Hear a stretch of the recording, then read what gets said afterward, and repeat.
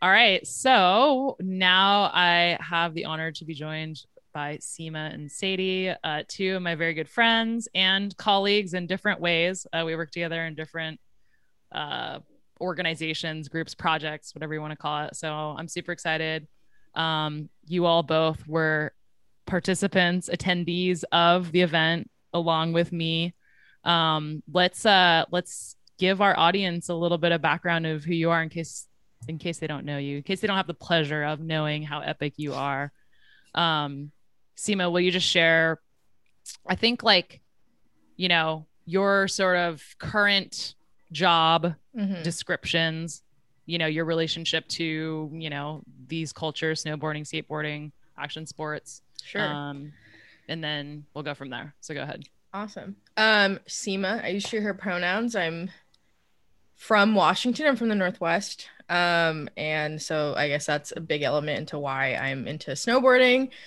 I am Indonesian Persian, just half half, kind of perfectly down the line. Um, and I currently work at Scale Like a Girl. I've been with Scale Like a Girl for almost 8 years now, which is kind of crazy. I am the skateboarding inclusivity cooperative. I can't say big words because English is not my first language. I say it a lot. Maybe that's just because my brain doesn't work, so maybe it's a cop out. Um, program manager, so that's really cool. So just helping other people out, and You're the y'all will probably sick the program sick. manager. We named Yeah. it sick, SIC, on purpose. So good. I love it. And snowboarding, how did I get into snowboarding? So I grew up in this little town called Mukilteo, Washington. And it is a fairy town. I don't know, there's not much. I don't think I remember much because I didn't want to remember much. But I do remember going to Stevens Pass all the time. And my Persian dad, who never grew up around mountains, like just was wonderful and took me up there. And I remember my first lesson was so bad. My instructors were laughing at me. I like scorpioned a ton, but there's something about it that like kept me going back. I don't know what it was. I can't even pinpoint it. And I think so many people can relate to that. So I kept snowboarding. So I've been snowboarding since I was like 14, 15, and now I'm 25. Did And your dad then snowboard with you or ski? no, He just like threw he you in a tried. lesson. He was like, Yeah, he tried to dude, shout out to ski. your dad. I know, I love him. He tried to ski. He was like trying to ski, doing the like lessons, and then he's like, I don't like it. I'm like, it's okay. He's like, I just want to be in the lodge. I'm like, awesome. So, and my parents were kind of strict. So like they allowed me, my parents would allow me, like my dad was like, yeah, you can go with your friend on the mountain anytime. I'll take you, but you can't go to the mall by yourself. So That's that probably was smart. like it's smart, but I'm like, what the heck? Like I can like maybe fall in a tree well, but I can't go to like Hot Topic by myself. So I think a lot of people can kind of relate to that too, and having Asian parents. Um but yeah, and I think that was also kind of like an act of rebellion in a weird way. I'm an only child, and like I grew up with so my mom is Indonesian and most of her family's Indonesia. So I got really lucky growing up with a lot of Indonesian culture, but I didn't have like a direct like line to that. My dad, his Persian family, a lot of them live in Washington as well. So I was around like engineers and soccer players and like, like worldly people. And I was just like kind of this punk kind of. And I never did it to like, I guess like consciously go against my parents. But I mean, it's that sentiment of like, I wanted to fit in. Yeah. And we'll probably get more into this later, but like I remember my parents telling me, because my parents both when they met didn't speak the same language, so they themselves were like learning how to speak English to each other. So I grew up a pretty confused child. Like I was very confused about my identity and like even my parents' identity. And like I remember my parents telling me, and this is really sad and like heartbreaking, that I would every time they would try to speak their native language to me like individually so that maybe I could learn it, I would close my ears. I would like cover my ears. And I'm like, no, I don't want to. I don't want to, because everyone around me spoke English, looked different. Yeah. Like yeah, it was so like now I'm like, damn, I could be trilingual. Like I could be so poppin'. But instead I closed my ears and I had to explain to them because it hurt them. And they couldn't Yeah. tell me that. And I was like, Yeah. and Yeah. I Yeah. was 5. I don't know what my Yeah. brain was doing. And yeah, so back to snowboarding. Yeah, I would work at I worked at BC Surf and Sport. So it kind of like relating a little bit with like what a lot of people go to snowboarding and skating for is that whatever it's, I wouldn't say it's inclusive, but no matter what, like everyone snowboards or skates, so that's something you can identify with. Yeah. You know, you can like kind of run away from your identity and be like, well, yeah, I might be a mutt, but I'm a snowboarder. Don't worry, like we can relate. But then the thing is, I'm not the same. Like I said this on Instagram, like when or in my article in Snowboard Mag, shout out Mary Walsh. Even when I put on a snowboard kit, I wasn't the same as everyone else, and that sucked. But yeah, that was kind of my long intro. No, I think that's great. I mean, something that I think that what you're pointing to is like when you're actually riding a snowboard or a skateboard, like you have to be so present because you can't be distracted. It's like one of the things you can't do while multitasking. I mean, sometimes we use our phones, but no, in general, you have to be super present on your board. And I think in that moment, because you're just focused mentally, you are free. You're free from the constraints of society. You're free from the stories and narratives about who you are or who you aren't. And yes, we're wearing clothes and all that stuff, but like when you're just like kind of flying, I think a lot of people like skate and snowboard and surf because of that experience of like literally like the closest thing to flying is what I've heard a lot of people say. You're not thinking about, you know, your hair color, your skin color, the shape of your eye. You're just like, fuck it, I'm going, you know? So it's interesting that that's kind of what you levitated towards as a kid, and against all the odds of like you lived in a small town and your parents were Indonesian. I hate the snow. They're like, what is this? But again, shout out to the parents who are willing to give their kids that opportunity, even if they can't understand it. I'm sure your dad understands it on some level. He was like, oh, she's outside, she's learning to fall and to get back up. Like, but even if they didn't even get their own opportunity to enjoy these things, I think that's why, you know, for all of us, like with immigrant parents, that's essentially why they work their asses off to come here. You know, it's not like super fun to go live somewhere where no one can understand you and doesn't look like you at all. You're doing it to like make that those opportunities for your kids. And it sounds like that's what your dad did. Period. Did people in the back hear that when you want to talk about immigration? Well, I think about like some of the, my grandpa just turned 100. Like we celebrated his 100th birthday. And I just think about like, he has this crazy life story. And I just think about like, dude, he like worked his ass off for like me to be able to snowboard. Like I'm so privileged and lucky, you know, because snowboarding is a privilege, you know, and even skateboarding is a privilege, you know, lower barrier to entry in terms of price, but it's still a privilege, you know, like we're able-bodied, we have, you know, the rights in society to do that. In some places you cannot even step outside, you know, depending on what you look like or your gender or whatever. So yeah, I love that that's kind of like, you know, how you found it and then kept going, you know. Real quick question for you before we jump to Sadie. Did you identify as Asian growing up? Like how, or you were just like, I don't know what I am. Like, I'm just a human. So a little background of Mukilteo is a lot of actually Korean families and white people, like white families as well, but like middle class on both ends. And obviously there's, other classes in there as well. So there were Asians around me, but like the Koreans kind of hung out with each other. And then like the white people, obviously, and I'm I'm ambiguous, and the bittersweet thing about it, like the bitter thing is that I can't be like, oh, my arms are hairy because I'm Persian, and people are like, what do you mean? Like I don't even know what a Persian person looks like. And then you add Indonesian to it. So I was not Indonesian enough for the Indonesians. I wasn't Persian enough for the Persians. And then my parents themselves were like learning how to, you know, be an American. I don't know. Like, I think also my parents like blessed them, but they were like, for a long time, we're like, well, we immigrated, like, we're not typical Americans. And then, so in my head, I was like, oh, I'm not American, but I am American. Yeah. And then like, I grew up and my dad's like, well, you are American. You grew up here, like your entire, like your everything. And I was just like, I don't know. I'm going to be honest, like even at almost 26, I don't know where I fit in. And it might be because of my environment that I'm in the Northwest where it's predominantly white, especially in Portland.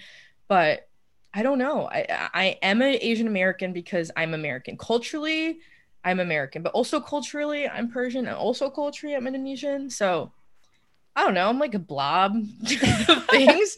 But You're a it's unicorn. I'm I You're just guess Seema. I am just You're Seema, but Sima. I'm Sima. But I do wish, I think sometimes it's safe. It's a safety thing. It's a comfort thing to be able to be like, like I'm Latina, blah, blah, blah, blah, right? And be able to like hold on to that. Yeah. And you don't have And I that. had nothing to hold on to. I was like, I don't know, like even with beauty standards, I wasn't like, I can't be like, like my Persian sisters, like I look like them, and like, and then actually it's funny because my dad's like, you kind of look like Uzbekistan a little bit, because like they're the perfect like, Middle Eastern and Asian together. I'm like, but I'm not from Uzbekistan, and I wish I was, but like I'm not. So yeah, I am an Asian American. When I speak about my entire experience as a whole, yeah, I identify proudly with being American. I identify proudly with being Asian, but I'm always having to prove to people that I'm Asian. Like, when all this stuff on social media happened, I would see my friends be posting like, stop Asian hate, but like they wouldn't check in on me. And I'm like, do you not realize that I just got off the phone with my mom, who still has her accent, is very Asian, like crying, buying her pepper spray. And I was angry. I was angry at my friends. It's not their fault, because it's not anyone's fault. None of this, like, human relationships and the humanity in general is not like simple. So I'm not angry at anyone, like, in the long run. But I was in, like, for a week, I was wanted so to be depressed. seen and I wanted to be heard. seen. I was like, y'all, like, why? You're my best friends, and you don't. Do I have to be like, hello, I'm Asian? Like 1-800, I am Asian. Just get it tattooed on you. Say that again. Tattoo on you. I should, like, just like right here. Yeah. A reminder. But yeah. No, thank you for sharing that. I think it's so important to hear the experiences of all of us are different, even if we were the same race, but especially being mixed, right? Different ethnicities. And then also, like, I think for your parents, like that in itself, you're talking about how you're a rebel and like punk rock, but that in itself, your parents like meeting and marrying each other is a huge like act of rebellion in terms of like tradition, right? So I think that's where you get it from. But don't say that out loud, because my parents you want to give them that credit. They don't want to be rebels. They don't want to be rebels. No, they want to conform. But I think anyone who immigrates to somewhere else is rebellious, because that takes a lot, like. But all right, Sadie, how about you? Tell us about your background, where you grew up, and also your relationship to snowboarding. Yeah. It's kind of funny, hearing Kim's story earlier, and then also knowing your story, and then hearing Seema's, like, I identify with like little parts of both of your stories. But I grew up in the Bay Area, but I grew up in a very different part of the Bay Area than Kim did. Very predominantly white, very middle class. And I actually didn't even find snowboarding until I was in college. Like, that was not even on my radar. It wasn't an option that I ever knew was possible. My parents are not outdoorsy. And I'm third generation. My dad is Japanese and my mom is Chinese. So I'm kind of a mutt also, but it's a different experience because like, no one ever mistakes me for anything other than Asian. But there's still that like internal struggle of like, I don't feel Japanese enough. I don't feel Chinese enough. I don't feel Asian. Like, it's just never a feeling of being enough. But I like randomly joined the ski snowboard club at my school, and I didn't even know how to snowboard. And they were just like, well, do you want to learn? And I was like, heck yeah, I do. And they just brought me in. And I think it's the first time in my life I had ever felt like I belonged somewhere. And can you tell the story of like how you actually met the club? Oh gosh. Yes. I love it. Because you just never know who's out there that can relate. Oh gosh. I was razor scootering through the spot at my school, and this girl stopped me and she was like, oh, you scooter, like, do you skate? I was like, no. She went down the list, like, do you surf, do you snowboard, do you ski? And I was like, no, I don't do any of these. And she was like, do you want to? And I was like, sure, like, I would love to. And I was like, this girl doesn't really care. And she gave me a flyer, and I just like kept it in my bag. And the first event that I went to was a ladies' night. And so, and I remember they were going all around the circle, like, oh, like say, like, do you ski, do you snowboard? And I was just like, I don't do anything. You're but like, I razor scooter. Way to put her on the spot, Kim. Dude, I razor scootered at one point. I remember when they came out, I was interning in the city and I was like, how am I about to get from BART to this office? Like, I'm not going to skate. It was like up and downhill, gnarly. And like, I was just like, fuck it, razor scooter. But I only say that because like, no hate. Like if someone scooters right now, right, and that's just like the closest thing they got to like a board with four wheels, like great. Maybe they're the next Sadie that's gonna become a freaking snowboarder and progress, you know. So anyways, that's why I'm not trying to like embarrass you. I'm just saying, dude, I rollerbladed as a kid. Like I got some rollerblades during COVID. I was like, let me just whatever makes you happy. And if you're like moving your body, like no judgment, you know? So anyways, back to your college experience. And then you became the president of the club, right? I did. Yeah. See, you just never know. You never know. My senior year, I was like, it came full circle. And then I was able to, you know, then I was like, I was looking out for scooter kids. I was like, hey. See, that's what I'm saying.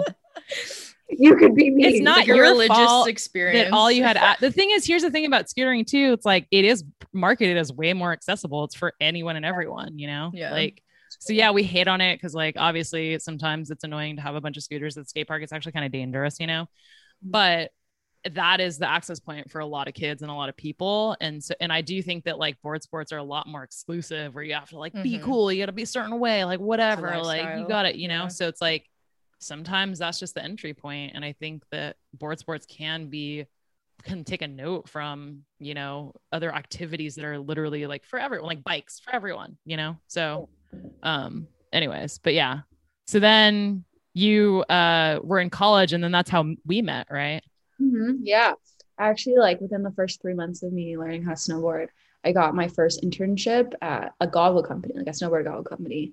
And then from there I just was like, okay, I never don't want to be surrounded by people in the outdoor industry. Like this is just it was like my safe place. And so, and then that first year, someone had told me about Mafia, and I was back in the Bay at home. I like took a semester off, and Kim was working at a work and skateboarding panel in Berkeley, and I went by myself. And I came up to her at the end of the panel, and I was just like, "Hey, do you need an intern?" It was like, what, like totally just put yourself out there. Yeah, I love it. Yeah.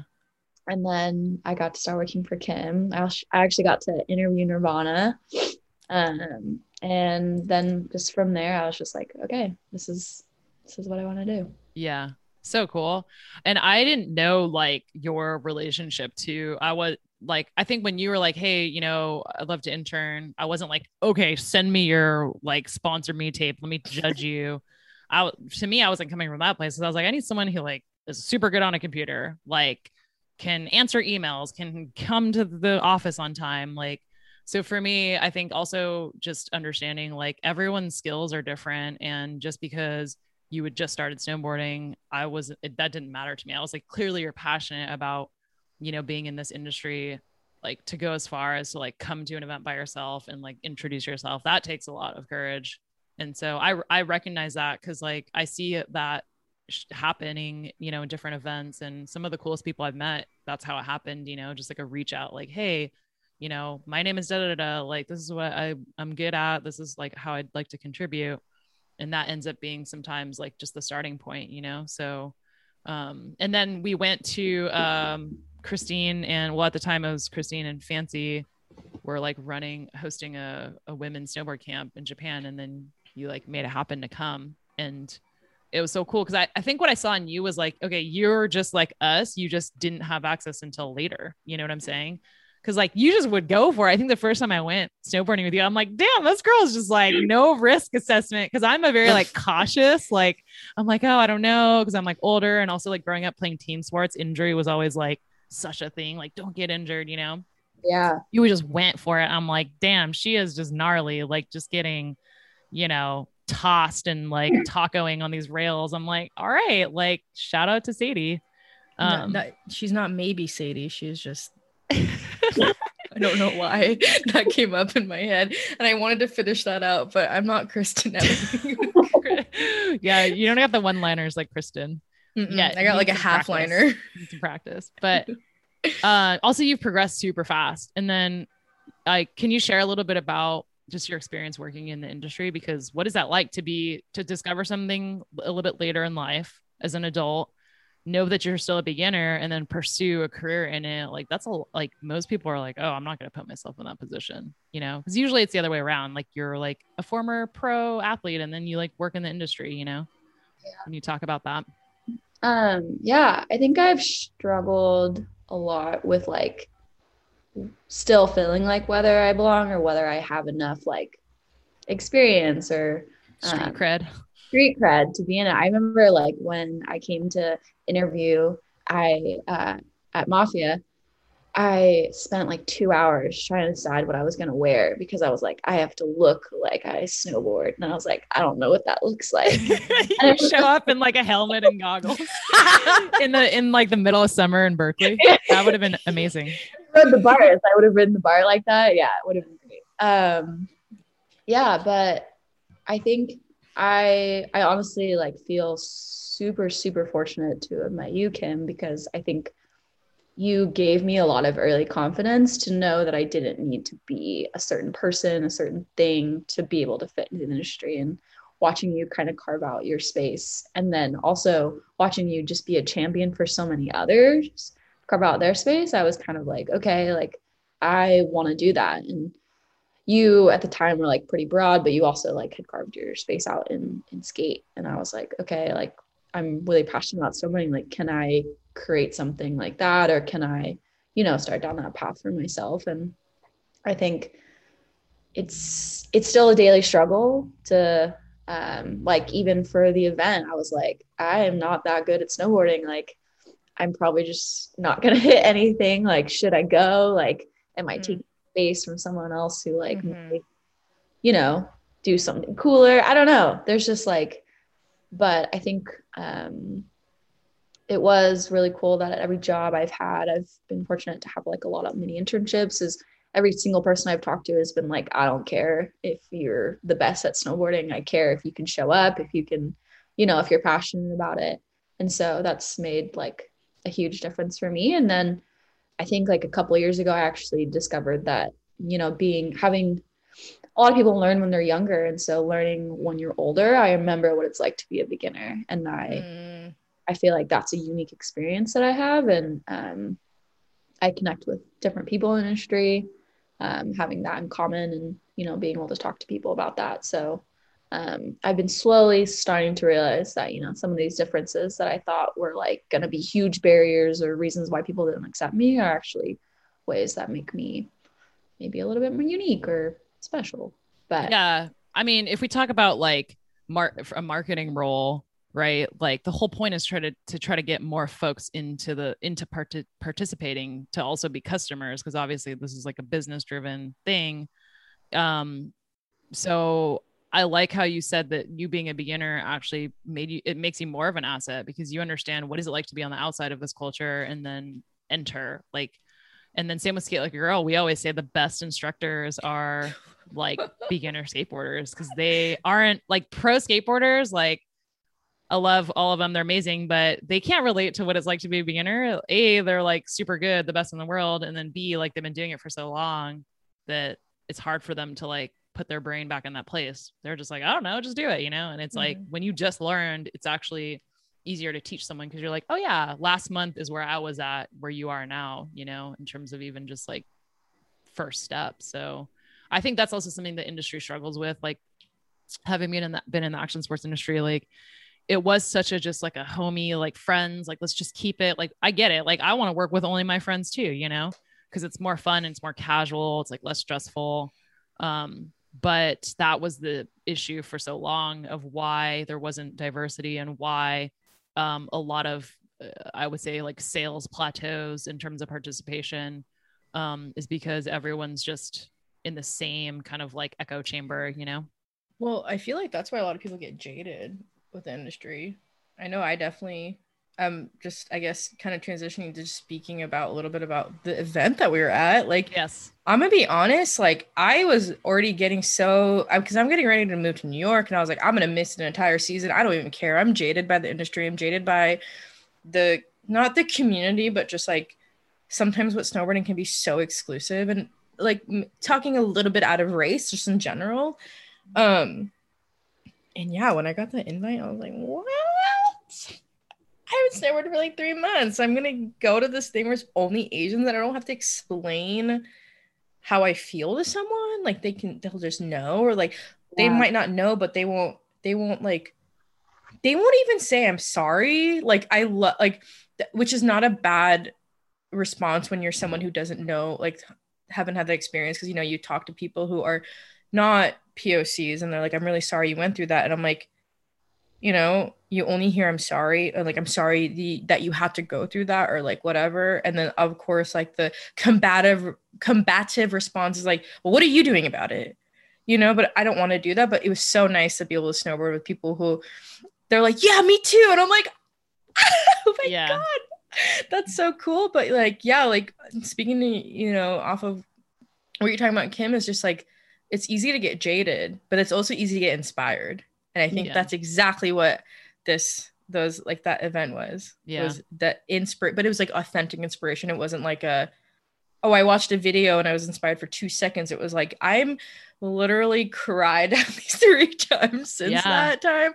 In just pure happiness, and just being like, no matter what, I can snowboarding to me now is so much different. It's such a different thing to me now. Now it's more, it's really who I am. Like, I don't have to prove anything to anyone, because I have a group of people that I can be like, no matter where I am in life and I want to snowboard again, even if I have to fly to Colorado, like I'm down, or to fly down to California to snowboard with. So, that's really special. Yeah. What were some of your guys' takeaways, like, just from the experience? Maybe even unexpected, because I think we all had some expectation, like, oh, it's gonna be rad, it's gonna be amazing. But like, what were some unexpected takeaways? I think I've always struggled really hard with being proud to be Asian. I think just like the product of the environment that I grew up in. And I think like AK just being like, Asian is, I don't know, the way he speaks about it is he's so confident, he's so proud, and he was just like, Asian is not what we do, it's who we are. I don't know why, but I've thought about that like every single day. And I think there was a lot of moments where I was just like thinking about all of the feelings I've internalized over the years. And I think too, like reading a lot of people's experiences on Instagram after, and like, I don't know, like Kim, the other Kim, wrote about how she felt like when she got the invite that she wasn't even good enough to go either. And she rips. She rips. I know. I felt the same way. So to read that, I was like, oh my gosh, like I'm not alone. And I think like the whole couple of days was just over and over again feeling like I'm not alone. And it was really surreal. And like, I don't think I've fully processed. Like it's been really hard. It's just a hard process. We're here to process together. I think what was cool about the event too, and I think speaking to what your concerns were, Sadie, on the whole like ability level thing, like, I myself, like I tried the same trick the entire time. I was just happy to be there. But I think what the kind of the importance of that event was allowing to put our identity of being Asian first for the first time, and not hiding behind the snowboarding. Like the snowboarding is what the vehicle that brought us together. Because like, we grow up with those stereotypes of, Asians only playing piano, like, what you Kim, to what you were saying. But we're like, we don't have to worry about like what brought us together in the terms of like what we like. We all like snowboarding. We love that.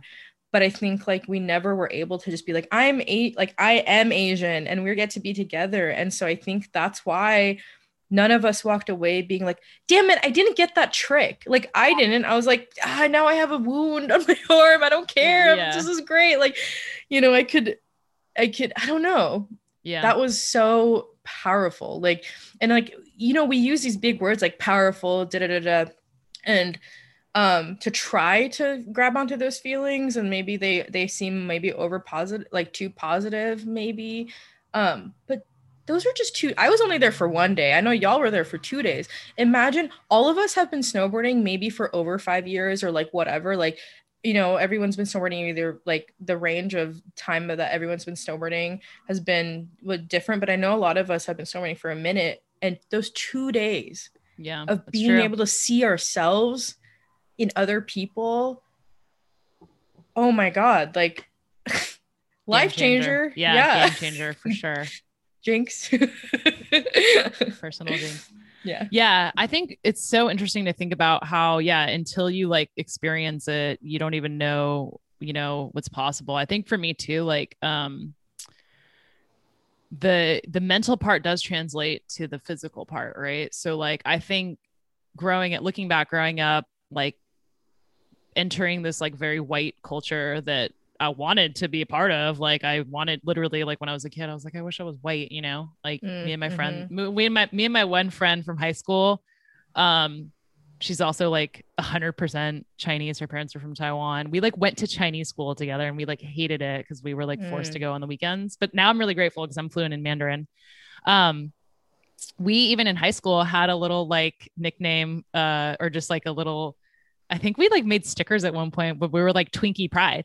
And like in high school, Twinkie was like, that's how you identified if you were like yellow on the outside, but white on the inside. So we were like trying to be like proud. Like we would like tell our friends like, oh yeah, like I'm actually white on the inside. And our white friends would be like, yeah, you're like so white. And I'm like, thanks. Like it's like so fucked up to think about now. But I think not ever like being able to just be you like confidently does translate to your board, because we know skateboarding and snowboarding are so mental. And like, I get it now when a lot of pros are like, struggle at contests or whatever, they're filming a part and like, they just had like a fight with a friend or whoever, like it makes sense. Like if you're not mentally whole, like that's going to be a barrier to performing at your highest level on your board, And so at that event, I like actually felt more confident. I had literally snowboarded 2 days this season, and like I actually stopped. I like snowboard less and less every year. I think a lot of factors, like it's so crowded in Tahoe in the Bay Area, and it's like just a shit show. Like weekend warrior, I work, Skate Like a Girl, we're like full time 9 to 5 Monday through Friday, so it's harder to get up. When I was younger, it was like, oh, let's go on a Tuesday, cool. Like everyone's like drive. Whatever. Yeah, the drive is gnarly. I used to drive, but I was in college. At UCSD, I was on the snowboard team, and we'd drive from San Diego to Mammoth every weekend. It was 7 hours there and back. But we were also in college, so we had like way more free time. But I've been snowboarding less and less. Like that one year the second year I went back to Japan with BT Bounds with Christine and Mary and Summer. That was the only snowboarding I did that winter. Like, it's like kind of was like weaning off. And I think there's a lot of excuses, a lot of reasons, but now what I'm seeing too is like, it's like, wasn't as like, I don't know, like those logistical factors, plus not really fully being able to like see myself or be myself, like impacted my joy for it. And then what's interesting too is like, so an event like this obviously is a game changer. Also going with the Skate Like a Girl crew, we do like one trip a year to Woodward, Tahoe, and our crew is like super diverse. Like a lot of people, that was like their first time seeing snow. That was more fun snowboarding with them than it was like in any other context. So I think just the whole like getting to be yourself part is so important, and that does translate to progression on your board. Like I would not have hit that hip like if it was just a normal day.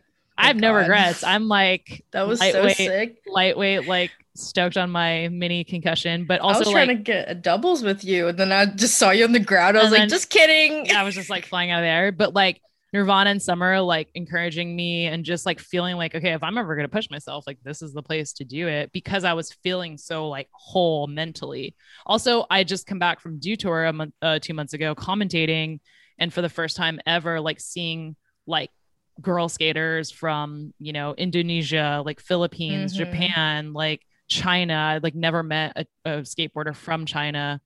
And so that made me feel more accepting of myself. And then when I got back, I was like, let's skate. And normally I'm like, I'm good. Like I'm old, like I'm not trying to get injured. we're around skateboarding all the time. Like I got kind of jaded too with skateboarding. So like it's really interesting how when you feel yourself, you see yourself, and you're stoked on yourself, that does translate to your board, you know? So, and then I think also too, like nowadays with, I hope for the next generation, they have that. They don't have to go through those, like, do I belong? Like, I need to prove myself, you know? So, but it was cool seeing some of the younger girls at this event. Like, I'm like, wow, what is it like for their like 11-year-old brains, you know? Like, it must be pretty cool. I don't know. But yeah. All right. Well, let's see. What else do we want to talk about? I guess Seema, like what I think what's interesting is to like kind of compare and contrast like skateboarding and snowboarding a little bit because they are different. They are very different in terms of access, but it's interesting. Me and you both came, I snowboarded first before I skateboarded. Same. And you as well. And I think there's a reason for that because access, like, yes, it's expensive, but you literally can sign your kid up for a lesson. That's like what your dad did. That's what my parents did. They like put me in a ski school. It was and more skateboarding like, hasn't had that up until now, like with Skate Like a Girl, you know? Right. But I was going to ask you, like, what do you think snowboarding can learn from skateboarding in terms of the community and the industry? Because like, there's a lot more diversity and now inclusion. There's still lots of work to be done and like there's gaps for sure, but like I think that from my experience, like I don't want to get into like obviously there's a larger barrier of entry in snowboarding, and that's like a whole story, like conversation on its own, just because of the kind of communities and neighborhoods that you're able to reach when you're just skating versus snowboarding. You can like literally just go outside your house if there's pavement. I think the thing that just comes to my head for some reason is like you can be more exclusive in snowboarding because it's only a few times of the year, and like the people who are really into it will like only party in mountain towns. And like I think the difference is like I think it's really that barrier to entry, like and what snowboarding can learn from skating, and it is in a sense behind culturally, I think is just to have more conversations with your friends. Like, I think that I think maybe there's more downtime in skateboarding where there's more hanging out and it's all year long. And also a lot of skaters hang out with like different crowds all the time and like are a little more multidimensional in what they do, where like people who snowboard, and not to generalize, but from my experience was like sometimes I only saw people 3 months out of the year and they never really took the time to get to know me outside of that. And so because skateboarding's so more easily accessible, you can like, let's skate and go get food. Yeah. You know, where like some people are like, I can take a couple laps with you. I gotta go home. And then the people who are really in the snowboard scene and in the industry, like, you know, you kind of stick to your own, which kind of is cool. But I think just having conversations, like, I know that sounds cheesy, but like you have the most impact within your smaller communities. And I will always stand by that because that's how I feel like I've impacted people. Instagram's cool, but just having those conversations with my friends. I don't know. There's industry wise, I don't have much to say because it is so different. Like market is so different. The margins of just money is different too. Like your market is a lot shorter during the snow season. So the way that snowboarding and ski industries will go about their marketing is going to be different than skateboarding because, you know, just the way that snow works. But I think just having conversations, and also, I don't know, like, I think just representation, I think a big thing too. And I think that's what this event exactly was. And the media that's coming out of this event is not like one Asian person at an event. It was like all Asian people. And there's like an endless amount of media. And I'm so grateful. And like the fact that all these people are feeling comfortable to, you know, like, and this is an ode to AK and Nirvana, like the fact that people are comfortable now to like, I've always been an oversharer. So like me on Instagram and on that article is not new to people that know me, but there are some people like Kim Lee, you know, and like even Sadie coming on here and talking about your experience and your feelings, and so many other people, that's probably their first time feeling like I have a safe place.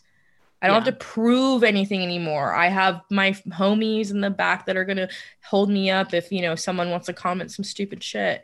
And That So group vibe for sure. Cause like if you just like made a post like that out of nowhere without an event, like I think people would be like, what? Like, but they'd the be like, fact that it Seema, was, you're talking. If it was for me, it'd they're be like like, oh, oversharing, again. Seema. Oh my God, again. Yeah. But the but whole point is like to bring people together to talk about our experiences and then to like put them out there if we feel confident to do so, you know?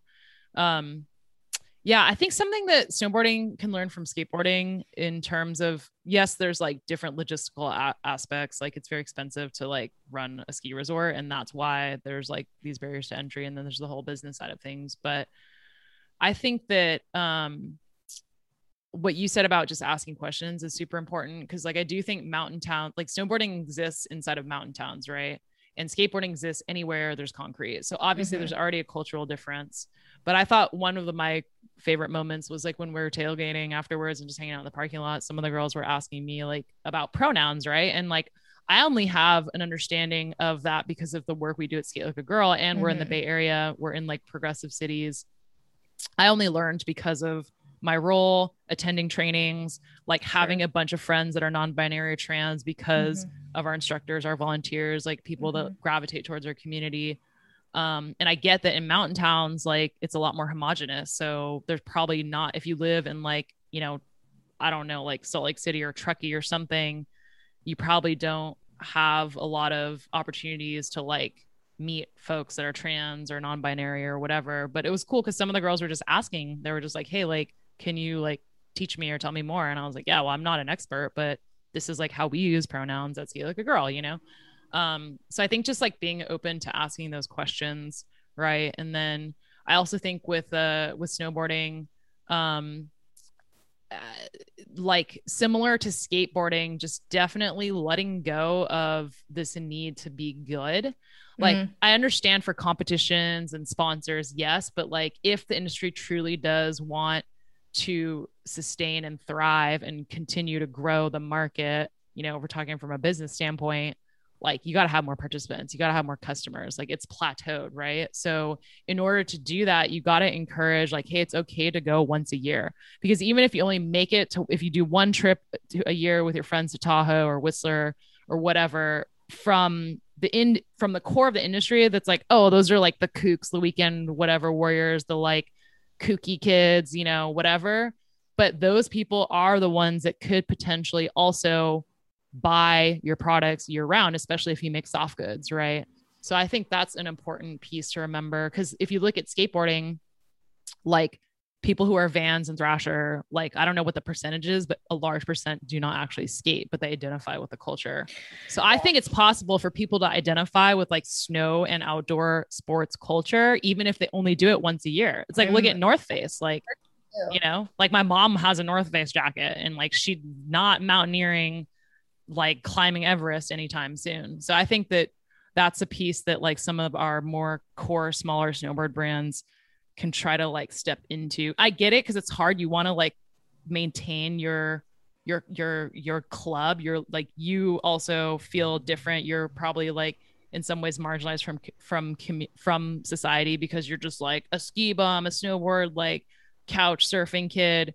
But I do think that if we can open it up a little bit, that's what will benefit the business side of the industry. Also, why limit yourself? You know, like you can be a hardcore snowboarder and still be a million things. I think that's maybe coming into age and like also exploring other aspects of my own personality, identity, and life. Like the best way to be is I in my opinion, multidimensional. And like I think people just fall back to just being a snowboard bum because it's easy. But like you know, you being a snowboard bum and only buying Capita, you're, as an example, you know, you have a say in the industry as well. Like you have a say as a person in general. So yeah, I definitely agree with like the like kind of letting go of the gatekeeping too, because like why? Like what? Like it's almost harder to become like, it's harder to like build a fence, you know? I think it comes from a place of like, when if you were marginalized, you feel the need to like hold on to what you do have. So I get it, right? But at the same time, like trying to protect and gatekeep, like calling people kooks because of what they wear, how they ride or whatever, is literally the barrier to growth. And that's why skateboarding has seen such an explosion in participation in the market, is because literally there's like that whole like gatekeeping concept is out the door, you know, like if you wanted to, like if you were a new participant, like your avenue into skateboard culture could literally be only following like later skaters on Instagram, which is literally like people like 40 plus skateboarding with like fully padded at a skate park, you know, and like you could see that and be like, oh yeah, I'm a skateboarder, right? So I do think that's kind of like what's missing a little bit, but again, like I don't know, I think it's just interesting to explore. I don't know, Sadie, what do you think? Like being someone who like didn't grow up, you know, wasn't a pro snowboarder and then worked in the industry, you know, for brands like Nikita and whatever, like what do you think could happen in order for these brands and the industry as a whole to like grow and like just evolve? Mm. Good question. It's a tough question. $1 million answer. I think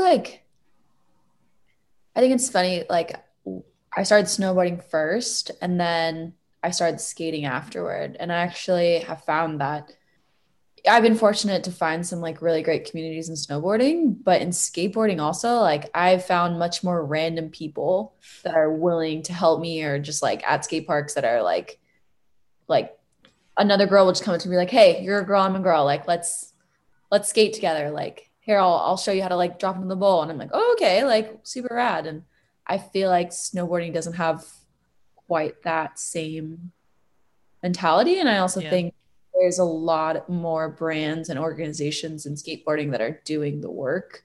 I think snowboarding is starting to do more of that, especially like in the last year, but I think we're a lot slower to do it. And I think for a lot of brands, it's more based off, you know, public outrage than it is doing what is right. Because yeah, unfortunately. Yeah, but I think, I don't know, I see like BT Bounds, like an all-woman snowboard camp. Like I've been around those girls and like the feeling that I get with those girls is similar to like being at Soy Sauce. Not like obviously different, but I think there's just less of a sense of like larger community in snowboarding than there is in skateboarding.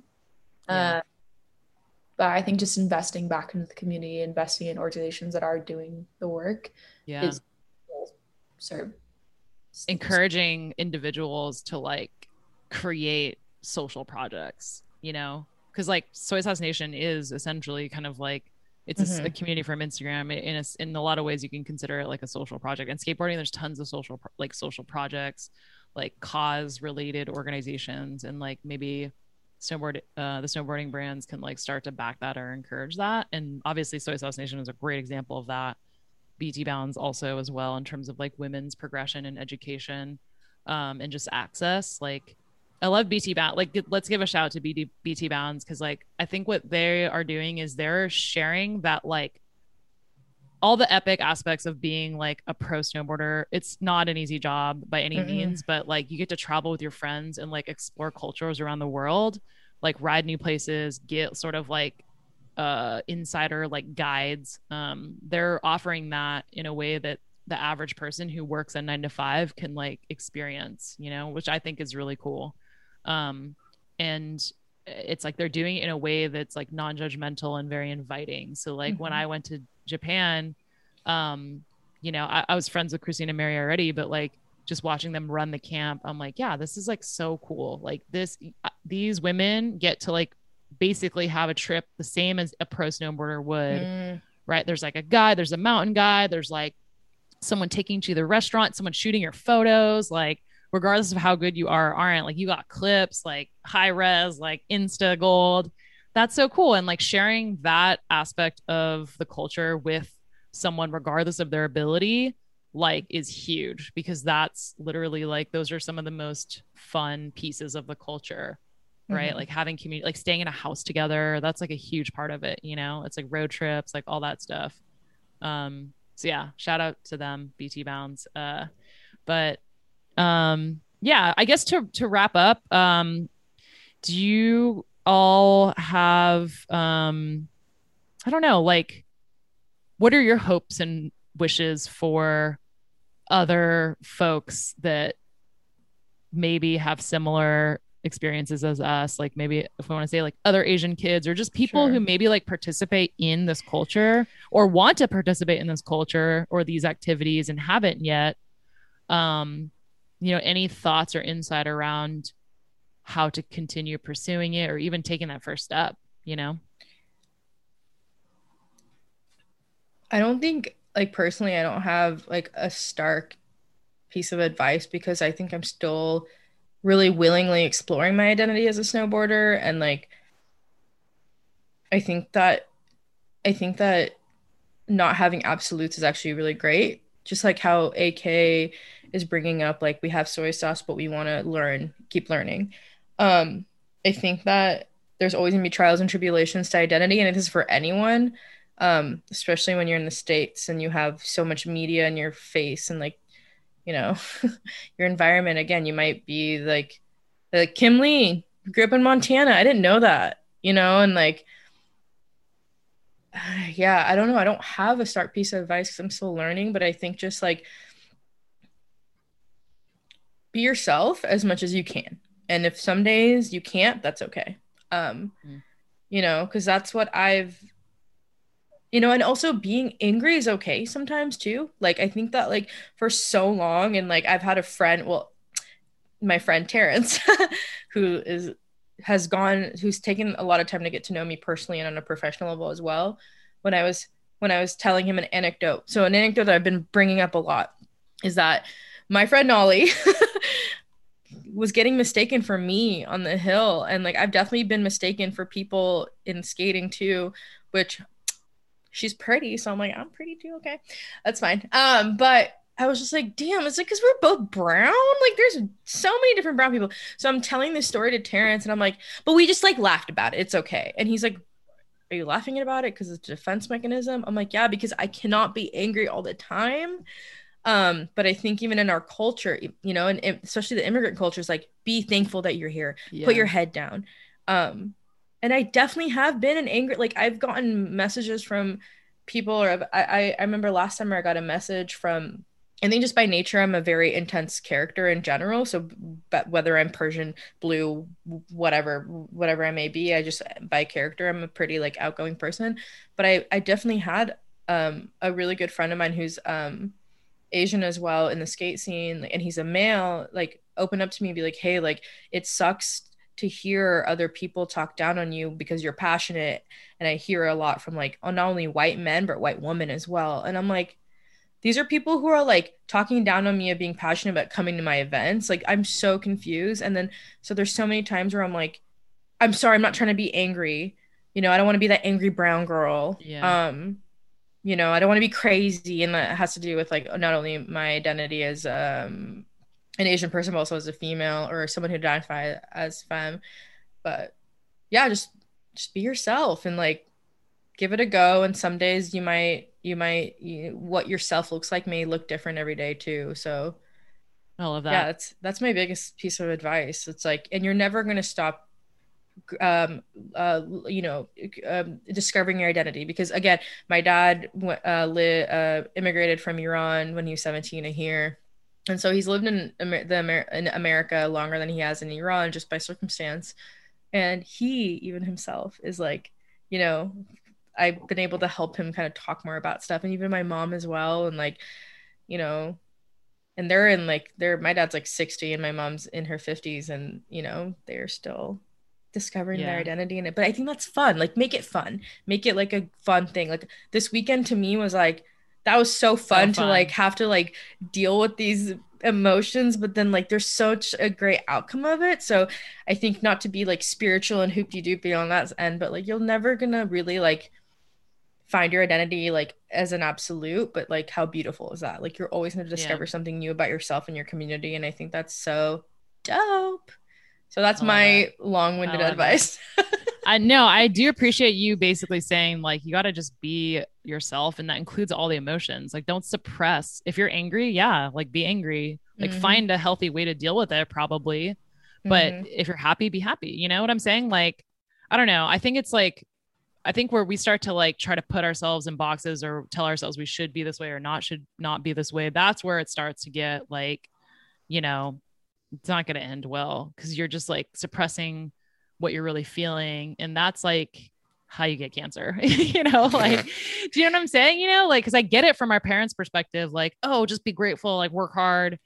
But I'm also like, I don't know, if you're angry, like, let's be angry. Let's like say something about it. Let's protest, like whatever it is. But also if we're happy, let's just be freaking happy, you know, like, um, it was interesting, like processing all the Asian hate, the violence, like in the media on Instagram, especially because I don't like watch like, you know, cable news or anything. But just on Instagram, I was like trying to sort out how I should feel about what was happening. And it's weird because it's Instagram, right? It's like there's real life and then there's Instagram, right? And even for me, like a lot of these videos were coming from San Francisco and Oakland, which is like literally 30 minutes away. Like I'm going there tonight. But at the same time, there was so many things for me to be happy about, you know, like there's so much amazing stuff happening at Skate Like a Girl with just like women skateboarding in general, like this event. So I saw, you know, Nation, I'm like, I shouldn't like suppress my joy because of what society thinks I should or shouldn't do, you know, around whatever, like my community, my race, you know. And I just want to add one more, like with the hatred part or like the getting angry part. I think that like I feel like it's, for me personally, I'm in a generation and a time where I'm almost privileged to be angry because I'm angry for not only my parents but for like generations before that are in America, because I can be angry. Yeah, they could not be angry, and I can be angry and not be looked down for it. Yeah. So I just wanted to say that. Yeah, that's an amazing acknowledgement in terms of privilege and like that capability. And I do see that difference in our generation versus our parents, even with like last year, you know, the murder of George Floyd and like all the racial the awakening. There was a difference in how people showed up. But I'm pretty proud of like what I was seeing in terms of like our generation and just the solidarity. But yeah, Sadie, any advice? Or I know it's like kind of, I don't know, we like to say like we don't need to give advice, but like what are some insights you can share with, you know, folks who can relate to like maybe us or where we were when we were younger? Yeah, thoughts? I think my biggest thing would just be to find people, or like, because when you can't feel like you can be yourself, like find people that will help you, make you feel like it's okay to be yourself. Or nice. I think I've spent a lot of my life just internalizing and not talking about race at all. And I think having conversations, like I carry a lot of guilt for also not having conversations earlier, or like seeking out people because I was embarrassed or I didn't think that my problems were enough to talk about or anything like that, where I feel like even if it's scary, like reach out to someone, like reach out to me on Instagram, like I'll have a conversation with you. Like I think it is scary to talk about stuff like that, but after you do it, it's just like it can be life-changing, or hearing other people's experiences when you do feel alone or you feel like you can't be yourself. I think too, like just throughout this conversation, like what I've heard too is just like you can be more than one thing. Like Japanese and Chinese, you can be angry and sad, you can be a snowboarder and a skateboarder. Like there's so many levels to your identity that you don't have to figure out one identity. And I think that, like, honestly, me realizing that in this conversation was actually like, I don't know, I don't think I've ever realized that. I think I've always felt like you have to know exactly what your identity is, or like know, I don't know. You can work for a snowboard brand in a marketing position and ride a Razor scooter. Oh my god. I was gonna say, Sadie, but no matter what identity you are one bad bitch. But Kim has to bring up the scooter again. Dude, I'm trying to bring rollerblading back. All right, I'm gonna say it out loud. I don't know. I shared it with the Skate Like a Girl directors in my most vulnerable moment in a meeting. Not really from like a trick. I'm not trying to do tricks and all that. I never was trying to do that. From a cardio standpoint, it's an amazing workout, but it also is like, I think, cross training for skiers. So I don't know. It's like it's opening up a box of worms for sure. but it's fun. I just will say that. Like, if this past year gave us anything, it was just like, just find whatever's fun and do it. And like, don't worry about what people think. Nope. Right. And if you're like an Asian kid who snowboards and your parents are like, what the hell are you doing? That's a huge waste of your time. Or same with skateboarding. Fuck it. Just do it anyways. Like, Yeah, we're not saying to rebel, but we're good. I mean, it doesn't have to be rebellion. You can like have respect and like, you know, try your best to like communicate and share with your family why you do these things. But at the end of the day, it's like, you got to live your life, you know, like they're not living your life for you. And if you can't find that support with them, then find it through friends and peers and other people or the internet, you know? So yeah. And if you want to, you know, ride your Razor scooter, do it. I think Kim's trying to get sponsored. Shout out to nope. Yeah. Shout out to I don't even know what the brands are. Actually, literally Razor. Razor is the brand. That's right. That's the brand. I'm fine with like for skate parks. I actually think it would be cool if more parks that were city run had intentional programming, like Adult Swim, like Youth Hour, you know what I'm saying? Like a pool. I'd be fine with that. Then the Razor kids can have their scooter time, the BMXers can have their BMXer time, like skateboard, adult skateboard, beginner, intermediate, like I don't know. That's like a whole like thing. Kim Woozy, an advocate for all. I'm an advocate for programming at skate parks. Like it needs to happen. That's like what we do. But I also love that everyone's just together, but I don't know. I'm torn. We'll check back in later. All right. Oh no, Sadie, we can't hear you. I don't know what's happening. Oh, what? Oh, now we can hear you. What did you say? I just heard there's like this thing where you like you're excited or you like think something's cool. You like throw your shoe, right? At a skate park? No, not at a skate park.